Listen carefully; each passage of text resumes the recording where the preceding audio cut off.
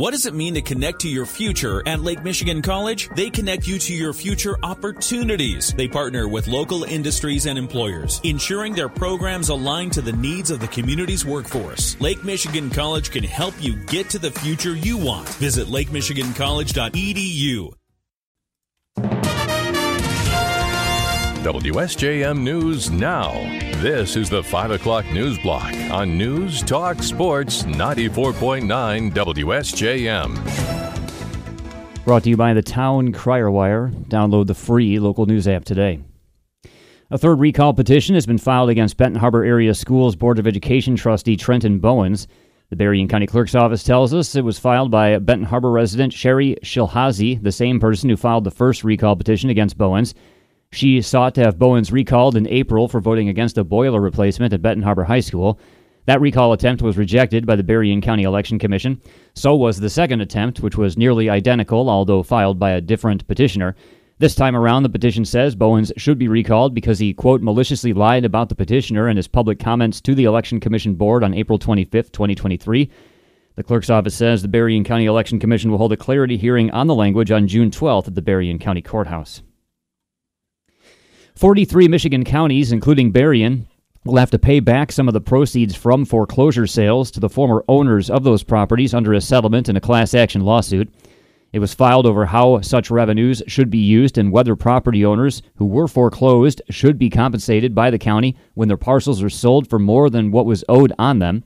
Former Berrien County Treasurer Brett Witkowski tells us Berrien County always kept money from foreclosure sales in a separate fund, the foreclosure fund, to be used for blight removal. However, when some other counties started using foreclosure proceeds for other purposes, he sensed there would be trouble. In early 2010s, there was a push from the Michigan Association of Counties that this money should not just sit in a segregated fund to be used for improvements or blight, whatever a county want to do, that after 2 years, it should just go into the general fund. And when that started, I warned counties that this is going to open up Pandora's box and a lot of problems are going to come up. Witkowski says when other counties started putting those dollars into their general funds, that created an argument for giving the money to the foreclosed owners. As a result of the lawsuit, counties since 2020 have not been able to keep all the revenue from foreclosure sales, and therefore, the days of a robust foreclosure fund in Berrien County are over. Current Treasurer Shelley Wyke told us it's definitely affected operations. How much Berrien County will have to pay as a result of the settlement won't be known until the late summer. Michigan Works is planning an information session about how to get started with a career in the healthcare field for this month. It says Berrien, Cass, and Van Buren counties now have more than 900 fewer healthcare workers than they did prior to the pandemic. That's while the need continues to grow. The current projections call for continued growth of 6% or nearly 600 jobs through 2032. Michigan Works is teaming up with Corewell Health and Lake Michigan College for the event on June 13th from noon to 2 p.m. at its office in Benton Harbor. Topics of discussion will include apprenticeships and careers at Corewell Health, how to transition to healthcare, and the education and training needed. Registration is required to attend. We'll have a link to the registration page at our website. Berrien County has sold property at 21 North Elm Street in Three Oaks to the Village of Three Oaks. The sale was made official this week.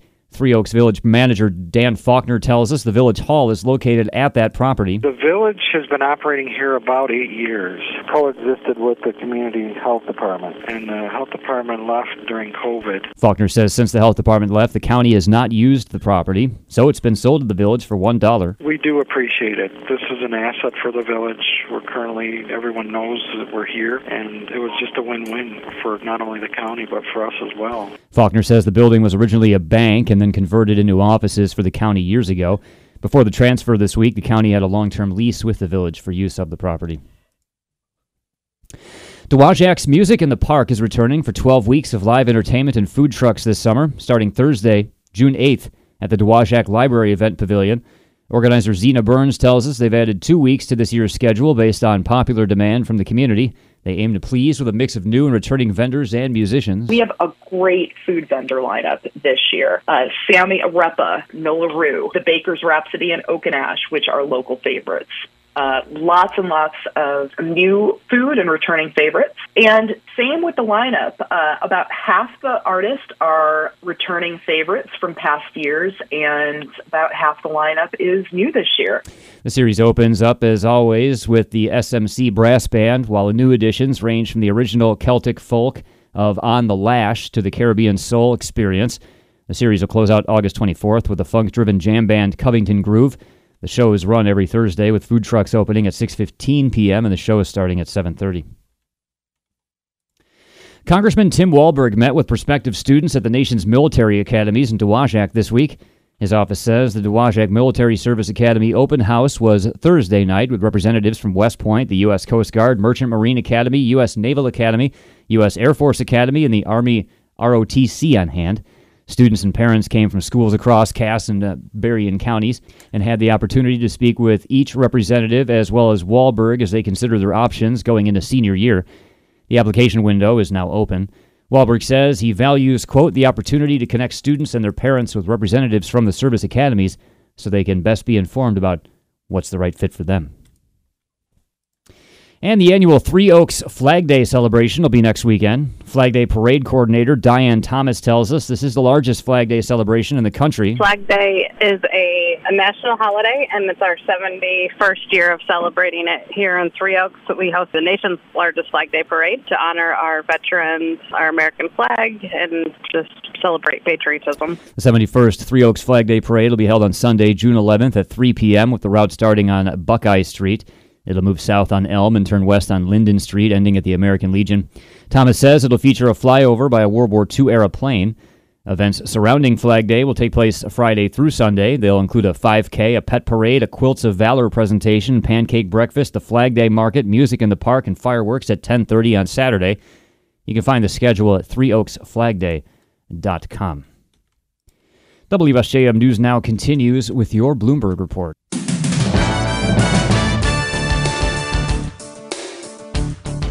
WSJM News Now continues, brought to you by Imperial Furniture in Dowagiac, where furniture shopping is fun. President Biden will deliver remarks from the Oval Office tonight on the debt limit deal that he negotiated with House Speaker Kevin McCarthy that was passed by Congress this week. The White House hasn't said when President Biden will sign the deal, but Monday is the default deadline set by the Treasury Secretary.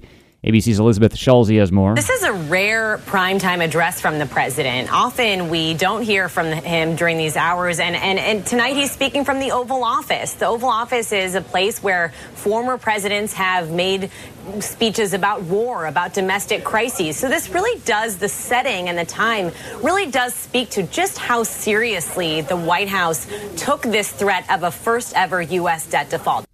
Meanwhile, one major credit rating agency is not upgrading its rating of the U.S. More from ABC's Karen Travers. Fitch, a major credit rating agency, says the U.S. is still at risk of a credit rating downgrade. Fitch on Friday said it's maintaining a negative watch on its top-notch AAA rating of the U.S. because of repeated brinksmanship over the debt ceiling. In 2011, S&P downgraded the U.S. even after a debt limit deal was signed due to the political drama. A credit rating downgrade would signal it is riskier to borrow from the U.S. government. Fitch says it will give an update on its rating after July 1st. Karen Travers, ABC News, the White House. The nation's employers stepped up their hiring in May, adding a robust 339,000 jobs, well above expectations and evidence of enduring strength in an economy that the Federal Reserve is desperately trying to cool. Today's report from the government reflected the job market's resilience after more than a year of rapid interest rate increases by the Fed. Many industries, from construction to restaurants to healthcare, are still adding jobs to keep up with consumer demand and restore their workforces to pre-pandemic levels. Yet there were some mixed messages in the figures, which also showed unemployment rose to 3.7% from a five-decade low of 3.4% in April. 2 passenger trains have derailed in India, killing at least 50 people and trapping hundreds of others inside more than a dozen damaged rail cars. Authorities say that about 400 people were taken to hospitals after today's crash, which happened in eastern India, about 220 kilometers southwest of Kolkata. The cause was under investigation. The railroad ministry said 10 to 12 coaches of one train derailed and debris from some of the mangled coaches fell on a nearby track. The debris was hit by another passenger train coming from the opposite direction. Up to 3 coaches on the second train also derailed. The Justice Department announced this week it will not pursue criminal charges against former Vice President Mike Pence following an investigation into classified documents found at his Indiana home. The Department of Justice still working through similar cases with President Biden and former President Trump. ABC's Catherine Falder says more. The core difference is that Biden and Pence, that we know at least, they proactively notified DOJ. In the case of Trump, DOJ found these documents were missing, tried to get them back from the former president, and Trump refused to return them. And there's still some questions about whether Trump still is holding on to some classified documents. A building under construction near the Yale School of Medicine in New Haven partially collapsed during a concrete pour, injuring 8 construction workers, including 2 critically. Officials said there were no fatalities in today's collapse. Officials say firefighters pulled 6 people from the building, including 3 who were partially buried, and 2 others made it out on their own. Fire Chief John Alston Jr. said the injuries include broken bones. Officials say a portion of the second floor collapsed through the first floor and into the basement. Workers told officials the concrete was being poured faster than they could spread it, and it pooled too much and caused the collapse. Federal officials are investigating. The first named storm of the Atlantic hurricane season is formed. More from ABC's Brian Clark. Tropical storm Arlene formed in the Gulf of Mexico, about 265 miles west of Fort Myers, Florida. The storm is heading south towards Cuba, but could fall apart before it reaches land. There are no watches or warnings posted for Cuba or Florida. Those areas were impacted by some of last year's 14 named storms, especially Hurricanes Ian and Nicole. Forecasters say this hurricane season, which officially began Thursday, should be near normal. That means anywhere from 12 to 17 named storms. Brian Clark, ABC News. A federal judge overseeing the First Amendment lawsuit that Walt Disney Parks filed against Governor Ron DeSantis and others is disqualifying himself, but not because of bias claims made by the Florida governor. Chief U.S. District Judge Mark Walker said in a court filing Thursday it was because a relative owns 30 shares of Disney stock. Walker described the person as a third-degree relative, which typically means a cousin, great-aunt, or great-uncle, or a great-niece or great-nephew. Disney filed the First Amendment lawsuit against the Florida governor and a DeSantis-appointed board in federal court in Tallahassee after they took over Disney World's governing board.